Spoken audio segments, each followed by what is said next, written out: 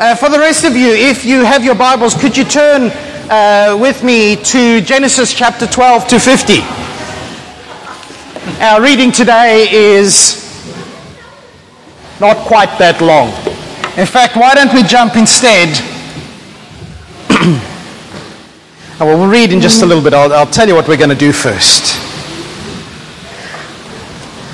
So, if you've missed out what we're doing at the moment, we are doing a journey through the story bits of the Old Testament, the narrative, the history, the interactions of God with his people through time. And we started at the very beginning. It's a very good place to start. When you read, you begin with ABC. When you sing, you begin with Do, Re, Mi. And when you look at the Bible, you start with Genesis chapter 1, but it doesn't rhyme quite as well. And was absolutely, it's a brilliant place to start, because the Bible wants us to know right at the get-go that this world was made to be good.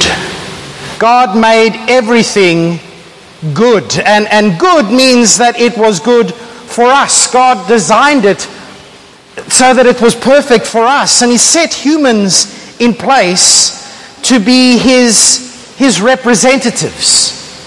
We were there to take God's nature and show it to the world. We were there to extend the garden into the rest of the world. It was wonderful.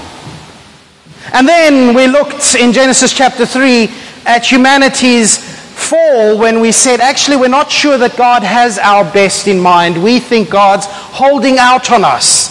We actually want to be better than what we are. We want to know good and evil the way that God is. And if you read from Genesis 4 onwards, you just see how things go from worse to worse to worse to worse. And then we looked at Genesis chapter 11 at the story of the Tower of Babel, and we argued over there that humanity was no longer saying we want to be like God, but they had so lost touch with who God is that they were thinking that God is like us, that he has needs, that we can manipulate him, that we can use him for our own ends, that we can, use God to make us famous. This week, we are going to fly through Genesis chapter 12 through 50, because this is really a foundational part of the Bible. This is the start of God's great rescue plan. Genesis 1 to 11 is saying, this world was not meant to be a place of sin. It is. And then Genesis 12 comes and says, and God is doing something about it. It begins with God calling Abraham to follow him. In fact, if you've got your Bibles, let's just read the bit that Nigel has read for us. Genesis chapter 12. It's quite close to the beginning of your Bibles. If you have a New Testament in front of you, you're probably not going to find it. Genesis chapter 12, the Lord said to Abraham, leave your native country, your relatives, your father's family, and go to the land that I will show you. I'll make you into a great nation.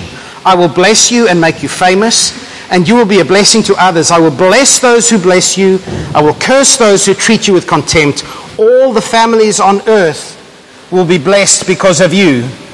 And so Abraham departed as the Lord had instructed. God's big rescue plan comes, I think, in two big stages. Stage one is letting people know who God is.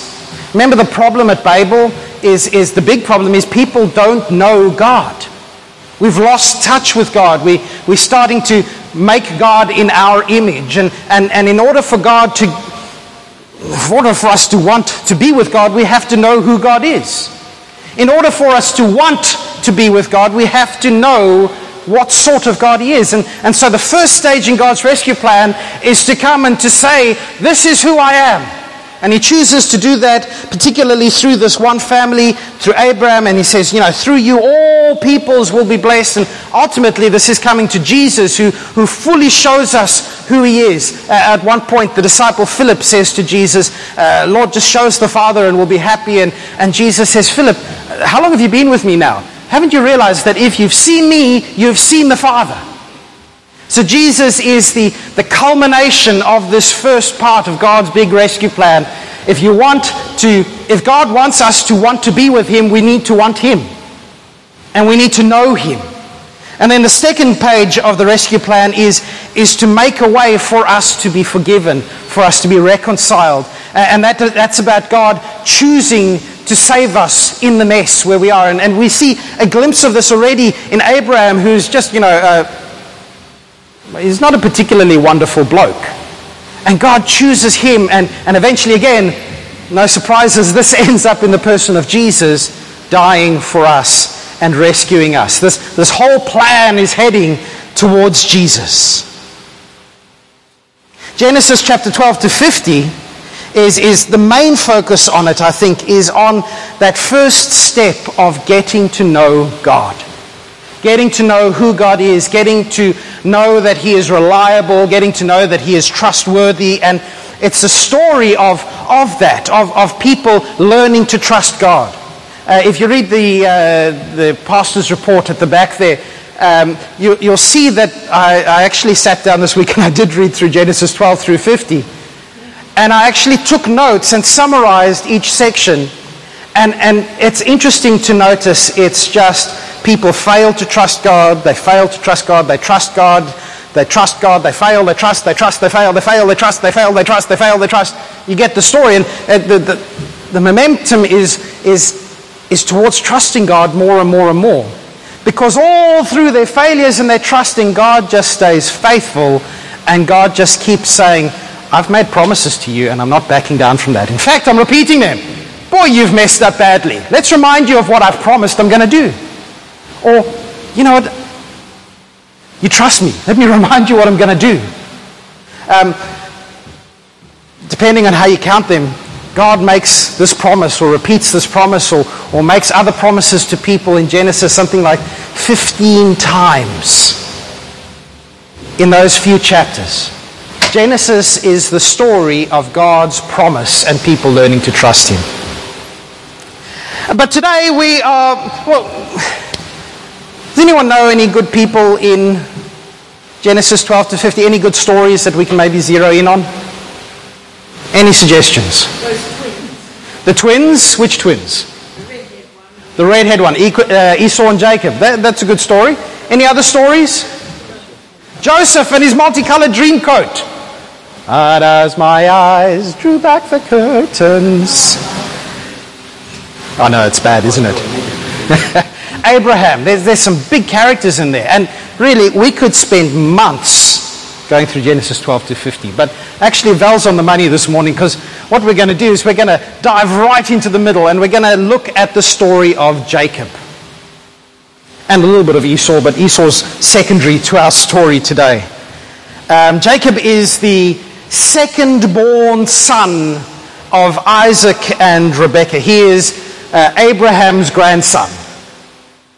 And Genesis chapter 25, verse 26, tells us that when he was born, let's read this, then the other twin was born, and this is Jacob, and he with his hand grasping Esau's heel.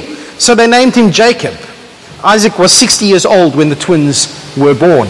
So you get these two twins born. First one is old Esau. The second one is Jacob, and he's just like, hey, oi, brother, I'm meant to be coming first.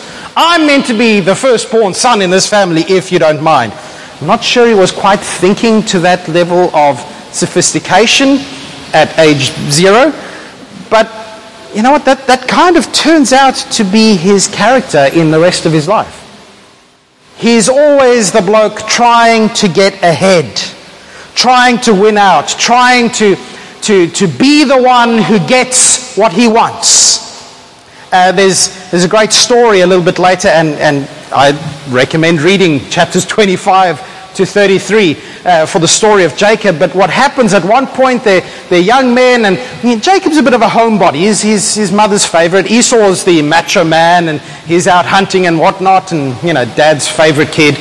And Esau comes back from a trip out in the wilderness, and he's a little bit hungry, and his brother Jacob is there cooking up, I think it's some red stew. And Esau goes to him and says, oh man, I'm so hungry, give me some of the stew. And Jacob says, yep, Gladly. Let's talk price. And Esau says, man, I'm hungry. Let's not talk price. Let's give me some stew. And Jacob says, well, no, I'm thinking, how about I have the inheritance? I don't care, just give me some stew. And so Esau, with great wisdom, sells his inheritance as the firstborn child to his brother Jacob for a bit of stew. And even if that was the best stew ever, it's not a good bargain for Esau. Years later, as it looks like Isaac, their dad, is on his deathbed, he's blind, pretty much.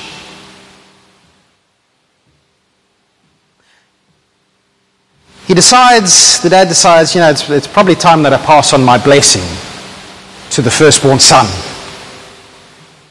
And he says, Esau, go and, make me some of the food I really like, and, come back and we'll do this thing. You will be blessed. And that's a big deal. It's kind of like passing on the mantle of the family onto this man and blessing him and asking God to look after him. And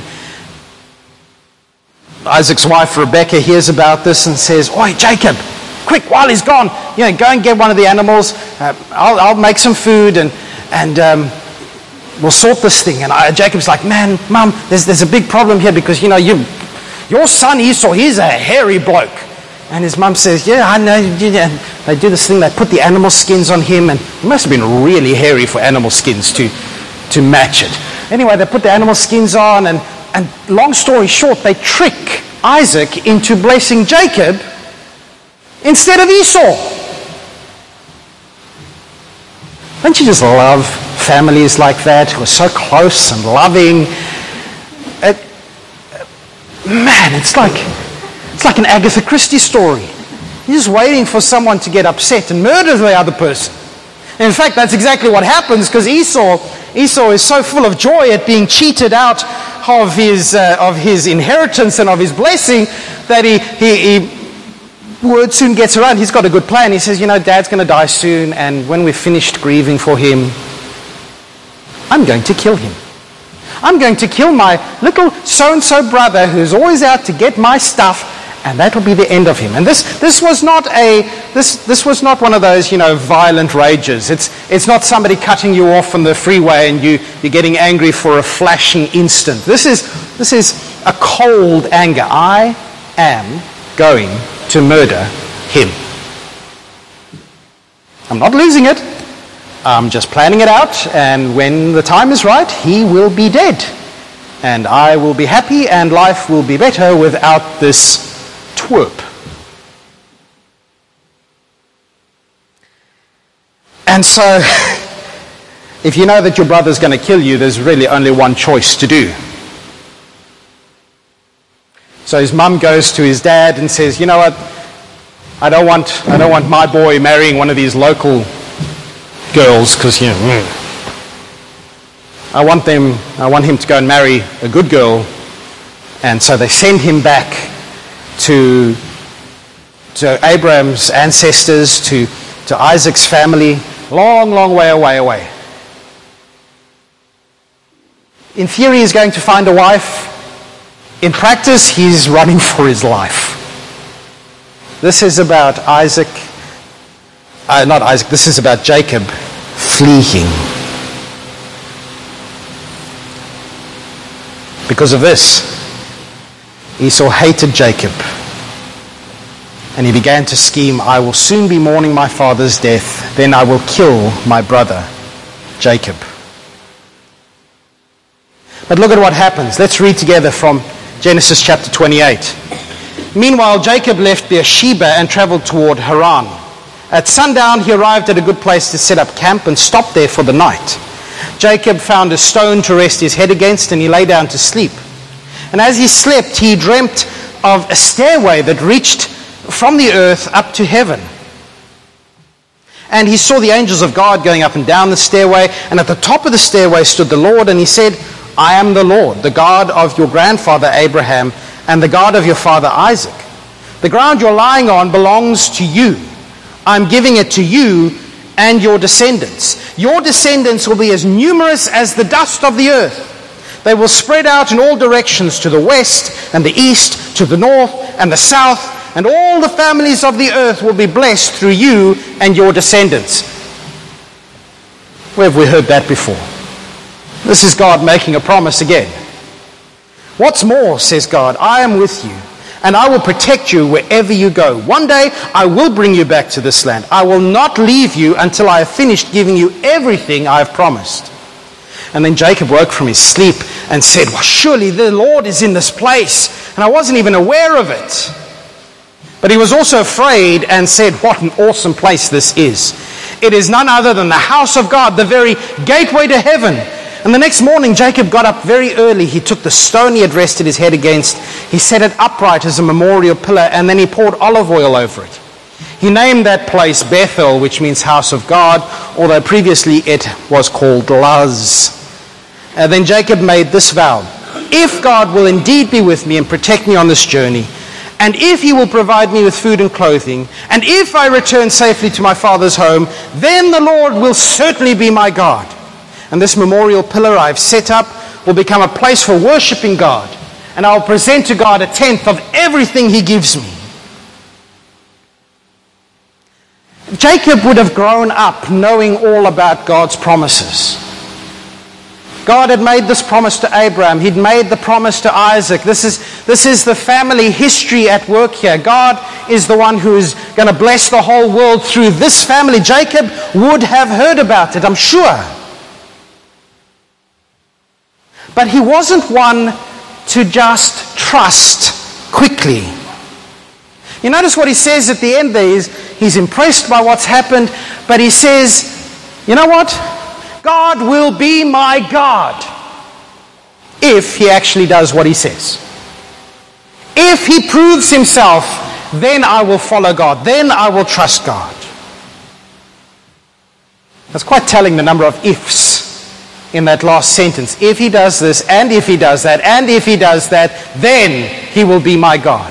He has to prove himself. I'm not running on just a statement that has been made to me. And the next 20 years are very interesting and worth several sermons, not least of which is how not to marry 4 different ladies. And that gets all really messy, and Jacob is an idiot in some ways, but he's clever. And God is looking after him. And long story short, Jacob ends up really quite wealthy. And his in-laws, his father-in-law, the father of 2 of his wives, his father-in-law's children are getting a little bit upset because, this so-and-so has now married into the family, and now he's taking all of our money and all of our wealth and all of our income, and we are doing worse and he is doing better. Where have we heard this before? And it's at this point that God says to Jacob in Genesis chapter 31, go back to the promised land. Head back towards Esau. Things were getting hairy in Haran. But I also wonder whether Jacob wasn't starting to trust God and starting to realize that, the only reason he was doing so well is because God was with him. We don't have time to look at all the details there, but again, I recommend reading chapters 28 to 33 of Genesis this afternoon if you can. And so he runs away, he starts leaving, and his father-in-law chases after him, and God meets up with him, and the father-in-law says, man, I've got the power to harm you, old Jacob, but God warned me off, so let's not go there. Let's read what happens next. Genesis chapter 32, and we're going to read this whole chapter. This is our main focus today. As Jacob started on his way again, angels of God came to meet him, and when Jacob saw them, he exclaimed, this is God's camp. So he named the place Mahanaim, which means 2 camps. And then Jacob sent messengers ahead to his brother Esau, who was living in the region of Seir in the land of Edom. He told them, give this message to my master Esau. Humble greetings from your servant Jacob. Until now I have been living with Uncle Laban, and now I own cattle, donkeys, flocks of sheep and goats, and many servants, both men and women. I have sent these messengers to inform my Lord of my coming, hoping that you will be friendly to me. If somebody wants you dead, you play nice. After delivering the message, the messengers returned to Jacob and reported, "We met your brother Esau, and he is already on his way to meet you with an army of 400 men." Jacob was terrified at the news. He divided his household along with his flocks and herds and camels into two groups. He thought, if Esau meets one group and attacks it, perhaps the other group can escape. And then Jacob prayed, "Oh God of my grandfather Abraham and God of my father Isaac, oh Lord, you told me, return to your own land and to your relatives, and you promised me I will treat you kindly. I'm not worthy of all the unfailing love and faithfulness you have shown to me, your servant. When I left home and crossed the Jordan River, I owned nothing except a walking stick, and now my household fills 2 large camps. Oh Lord, please, rescue me from the hand of my brother Esau. I am afraid that he is coming to attack me along with my wives and my children, but you promised me I will surely treat you kindly. I will multiply your descendants until they become as numerous as the sands along the seashore, too many to count." Jacob stayed where he was for the night, and then he selected these gifts from his possessions to present to his brother Esau. 200 female goats, 20 male goats, 200 ewes, 20 rams, 30 female camels with their young, 40 cows, 10 bulls, 20 female donkeys, 10 male donkeys. He divided these animals into herds and assigned each to a different servants, and then he told his servants, "Go ahead of me with the animals, but keep some distance between the herds." He gave these instructions to the group leading the first group, to the men leading the first group. "When my brother Esau meets you, he will ask, 'Whose servants are you? Where are you going? Who owns these animals?' You must reply, 'They belong to your servant Jacob, but they are a gift for his master Esau. Look, he's coming right behind us.'" And Jacob gave these instructions to the second and third herdsmen and to all who followed behind the herds. "You must say the same thing to Esau when you meet him. And be sure to say, 'Look, your servant Jacob is right behind us.'" Jacob thought, "I will try and appease him by sending gifts ahead of me. When I see him in person, perhaps he will be friendly to me." So the gifts were sent on ahead while Jacob himself spent the night in the camp. During the night, Jacob got up and took his 2 wives, his 2 servant wives, and his 11 sons, and crossed the Jabbok River with them. After taking them to the other side, he sent over all his possessions. This left Jacob all alone in the camp. And a man came and wrestled with him until the dawn began to break. When the man saw that he couldn't win the match, he touched Jacob's hip and wrenched it out of its socket. And then the man said, "Let me go, for the dawn is breaking." But Jacob said, "I will not let you go unless you bless me." "What's your name?" the man asked. He replied, "Jacob." "Your name will no longer be called Jacob," the man told him. "From now on, you will be called Israel, because you have fought with God and with men and have won." "Please tell me your name," Jacob asked. "Why do you want to know my name?" the man replied. And then he blessed Jacob there. And Jacob named that place Peniel, which means face of God.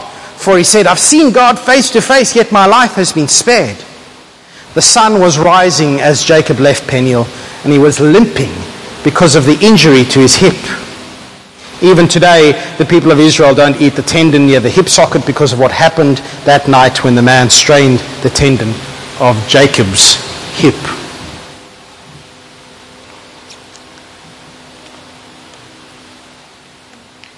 Jacob was scared. His brother was coming with 400 men. And it's there for the first time in the story of Jacob that we hear of Jacob praying. When he was running away, if God does this, if God does, I'm not sure that's praying. I think that's just going, I'll see if I'm going to trust God. But it's here in chapter 32 for the first time that we're told of Jacob praying. And he's praying because, he doesn't have any other option. This is the man who could always figure out a way to come out on top, to beat the odds. And in verse 11 he says, quite simply, I can't save myself. I can't save my family. God, you made me some promises 20 years ago. I'm relying on you. That's wonderful. For the first time, Jacob is humbled before God. But you know, the thing which happens the very next verse pretty much is Jacob turning around going, God, save me. I can't save myself. Actually, I've got a really good idea. Let's divide up the animals and send them along, and we'll try and win Esau's affection that way. He goes from, God save me, to, I will pacify my brother.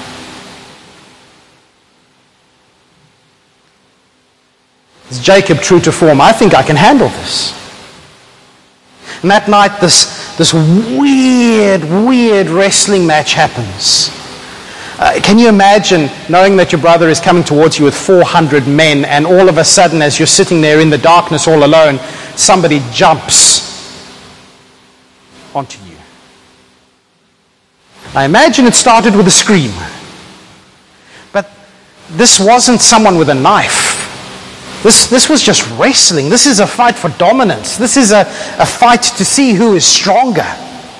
And Jacob, if I remember correctly, he is about 97 years old at this time, but he's not the kind of man to concede or submit. And they wrestle until daybreak. And the thing which gets me about this wrestling match is actually it's a bit of a joke. Because they're wrestling, but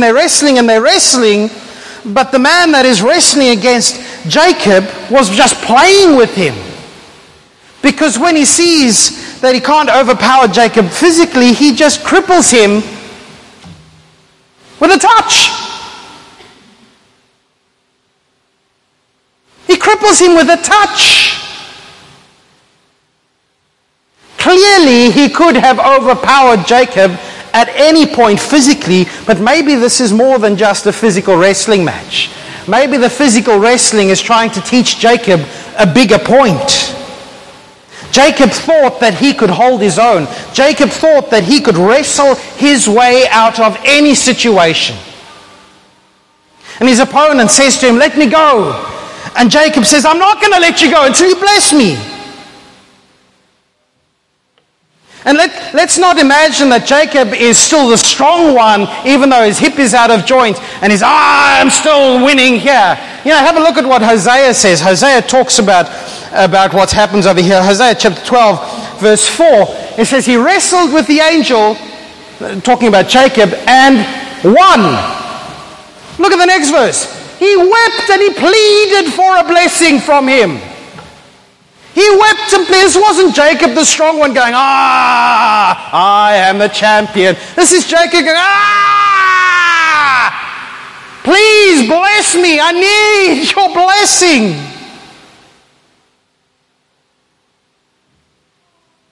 The man asks Jacob his name, and Jacob has to admit, my name is Jacob. And we don't have anyone called Jacob here, do we? Well, because Jacob's, the very name means the one who comes behind, or the overreacher. Jacob is an overreacher. He's always grasping for what he wanted, and he gets it. He gets what he wants, but he always ends up losing. And here, this overreacher, this grasper, is wrestling with the angel of God, and it's a battle actually he cannot win. But look at what happens. This angel has defeated him and basically, ended the match with a touch. If you can end a match with a touch, he could have pushed him off in an instant. Look at what happens. He says, your name's no longer going to be Jacob. Your name is now going to be Israel, because you have fought against men and against God, and you have overcome. You have won. You've struggled against. How can the angel say that Jacob has overcome? If you are watching a wrestling match, and I'm not a big watcher of wrestling or boxing matches, but if you have two people fighting, and then at one point one person puts the other person basically so that they can't stand up anymore, and they're just holding on to them going, I'm not letting go, and the other person's standing up, I'm not a professional wrestling judge, but I would give the points to the guy who's still standing up. How can the angel say, you have fought against men and against God and you have overcome, you have won? Jacob didn't win the wrestling match. And the angel says, you have won. But maybe Jacob won because he was broken. Because his self-reliance was broken. Because he needed to know that his safety, his security wasn't down to his own craftiness, to his own cleverness. Jacob wins because he learns that God's blessing is a gift and not a prize for being good enough or clever enough or for making your own way in the world. The name Israel,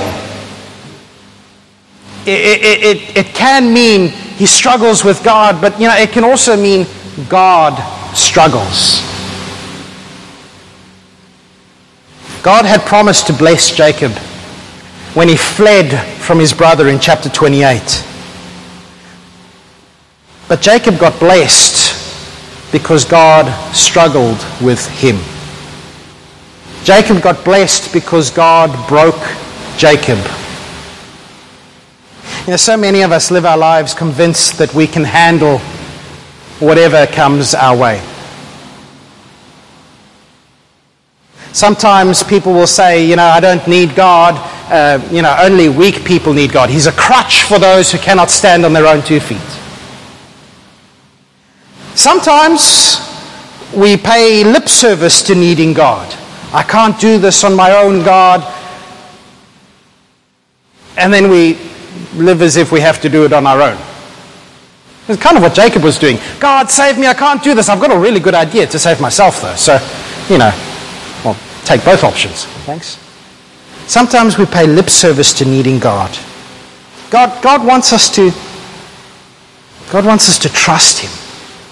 God wants us to know that He is reliable, that if He says that He is for us, then He is for us. If He says that no weapon formed against us can stand, then no weapon formed against us can stand. If He says that He is making us into the image of His Son, He is making us into the image of His Son. God wants us to know that He is trustworthy. And God will struggle with us until He breaks our useless self-reliance. Until we come to the point of saying, God, all I can do is say, bless me. I can't force you, God. I can't win this fight. All I can do is say, I'm not letting go of you, God. Please bless me. Until we realize the way things are. God is God. I am not. I don't know if God has ever wrestled with you. I've never had God wrestle with me physically. But God does wrestle with us, doesn't He?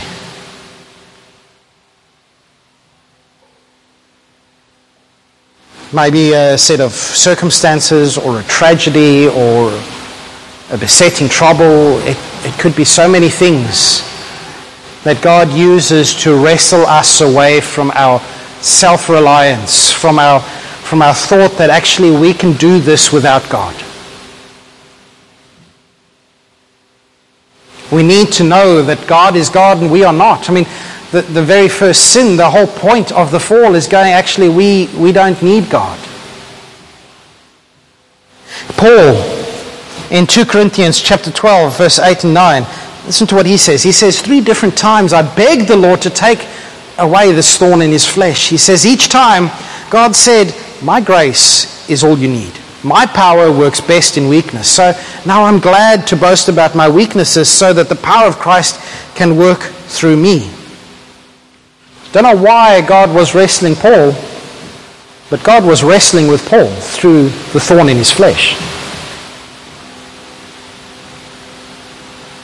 No matter what happens,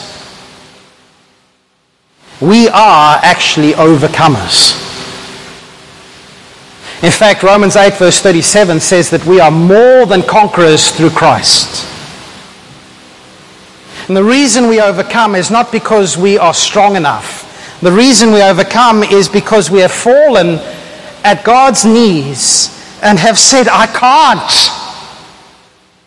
can't, God, bless me. I'm yours. That morning, Israel limped off to meet his brother. And you can read about the meeting in chapter 33, but suffice to say, it's meh. It's very anticlimactic. There's no sword fighting, there's no raised voices, there's just, yeah. You need help? Okay, that's fine.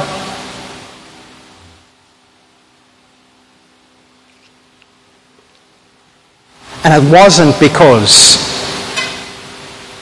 Jacob had been so clever about it. God's hand was over that situation. You know, Israel's life from that point on was not perfect. He repeated some of the mistakes of his own family. He made some of his own. But there was a difference in his life from that point on. And the difference was that he actually trusted God. He had come to that point of realizing God is bigger and better than I am. And I will follow him, and he is the one who blesses me. I